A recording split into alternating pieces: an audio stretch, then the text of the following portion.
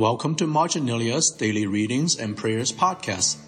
This podcast is designed to come alongside you in your daily Bible reading and prayer, and to help you stay connected with the life and teaching of New City while we are unable to get together in person. You'll want to follow along each day by reading before listening if possible. You can always find our readings and short prayer at www.newcitycincy.org/social. Today is Monday, and oh boy, it's May 4th. Happy Star Wars Day to all of you who care, and to Pastor Mike. My name is Ryan Zhang, one of the pastors in New City. We have some heavyweight passages to read today. A very famous psalm, Psalm 23. Exodus 32, 1-20, the story about the golden calf. Colossians 3:18 to 4:18. And Matthew 5, 1-10, the Beatitudes. There are many famous passages in the Bible. We just read through some of them today. There's the Great Commission that we just studied yesterday in our sermon. There's the teaching of Jesus, where he tells us to turn the other cheek. There's the passage where Jesus declares himself the way, the truth, and the life. But if you ask me, what is my favorite passage in the Bible, I would say, that's another stupid question. Don't ever ask me that. But I would also tell you that the Beatitudes in Matthew 5 has got to be at the top of my list. And I will explain why by telling you a story, a tennis story. So even though if you're not a tennis fan, I hope you will indulge me. Many of you know, I'm a huge fan of Roger Federer. But before Roger Federer, I was an even bigger fan of the American player Andy Roddick. Roddick is certainly a much less accomplished player. He only won one Grand Slam title in his career. And by the end of 2000s, he was going through a slump. Then surprisingly, in the 2009 Wimbledon, Andy had a surprising resurgence. He beat out many favorites on the way to the final. And on the other side of the net in the final was Roger Federer, who by then was already considered the greatest player of all time. So Roddick was a huge underdog. And if Federer wins, he will surpass Pete Sampras with 17 Grand Slam titles, the most of all time. No one expected Roddick to have a chance. And I had been a believer in the Christian faith for many years at that point. But for a long time, I felt like I was more like a practitioner of the Christian religion than an actual true believer. I did all the right things. I read the Bible, I went to church, I prayed and all that. But I was still just beginning to grasp the meaning of grace earlier that year. And by the time the 2009 Wimbledon final came along on July 5th, I just graduated college 2 months before. I got my first job in Washington, D.C., moved into my new apartment just 2 days before. My life was in transition. A lot of new things are happening. But I was happy to see my boy Roddick doing so well, even though I was also skeptical that he could win. And surprisingly, Andy won the first set. And he came very, very close to winning the second set, before Federer, in his typical greatness, roared back and won the second and the third set. And just as people thought the match would soon be over, Roddick won the fourth set and tied up the game. The final went to the deciding fifth set. And that was before there was a fifth set tiebreak in Wimbledon. So the players kept playing until someone wins by 2 games. And usually a set in tennis is best out of 7. But on and on it went. 5-5, 7-7, 10-10, 13-13, 14-14. A couple of times Roddick was on the verge of pulling off the impossible. Even a pro-Federer crowd started to cheer for him to pull off the big upset. But it was not to be. The greatest player of all time won the deciding set at 16-14.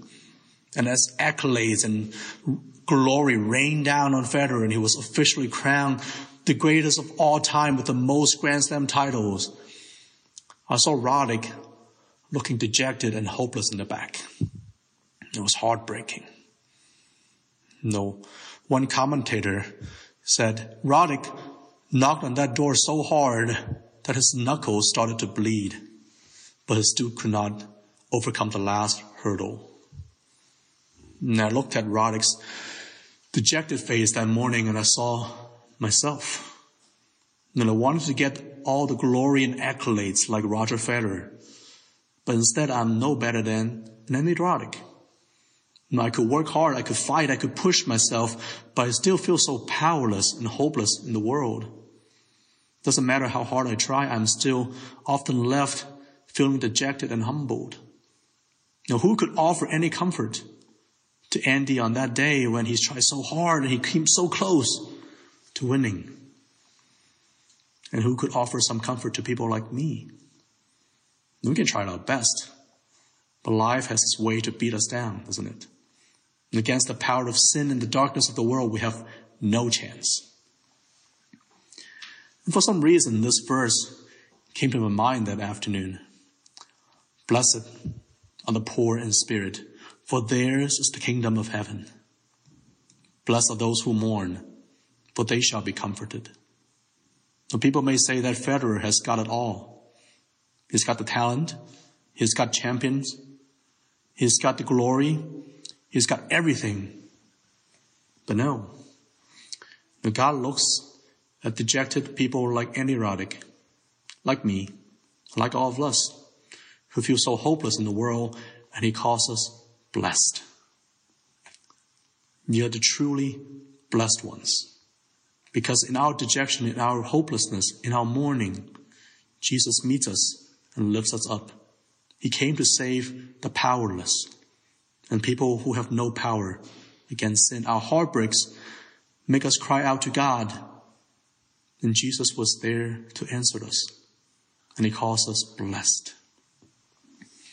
And that evening, I went to church. My church met in the evening back then.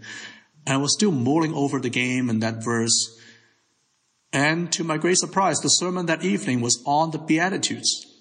And the pastor said something I would never forget. He said, happiness is not something we can seek on our own. It's a byproduct of other pursuits. It comes to us from the outside. Now, probably not many of you saw that Wimbledon final in 2009, and I may be the only Andy Roddick fan in the whole church. But I'm sure you all have seen or experienced some things that reminded you of your despair and dejection in this world. And that's exactly what grace is. Jesus came to save the dejected and desperate people like us, who are powerless against our sins, against our sufferings, against our pain. And he calls us blessed. To you belong the kingdom of God. You will be comforted. You will inherit the earth. You will be satisfied. You will receive mercy. You will see God, and you'll be called sons of God. So let's pray. Father, we want to be champions. We want the glories of the world. We want to be our own God. But we can't get there. We are beat down. And we're often dejected and humbled. Even when we have achieved everything we wanted, we still feel empty and unsatisfied inside. What can we do? And come meet us in those moments. Remind us that we are blessed.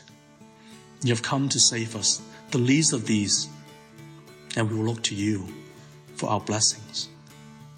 We pray all these in your Son's name. Amen. Our goal of this podcast is to foster community and encourage personal reflection in this challenging season. Reach out to your community group.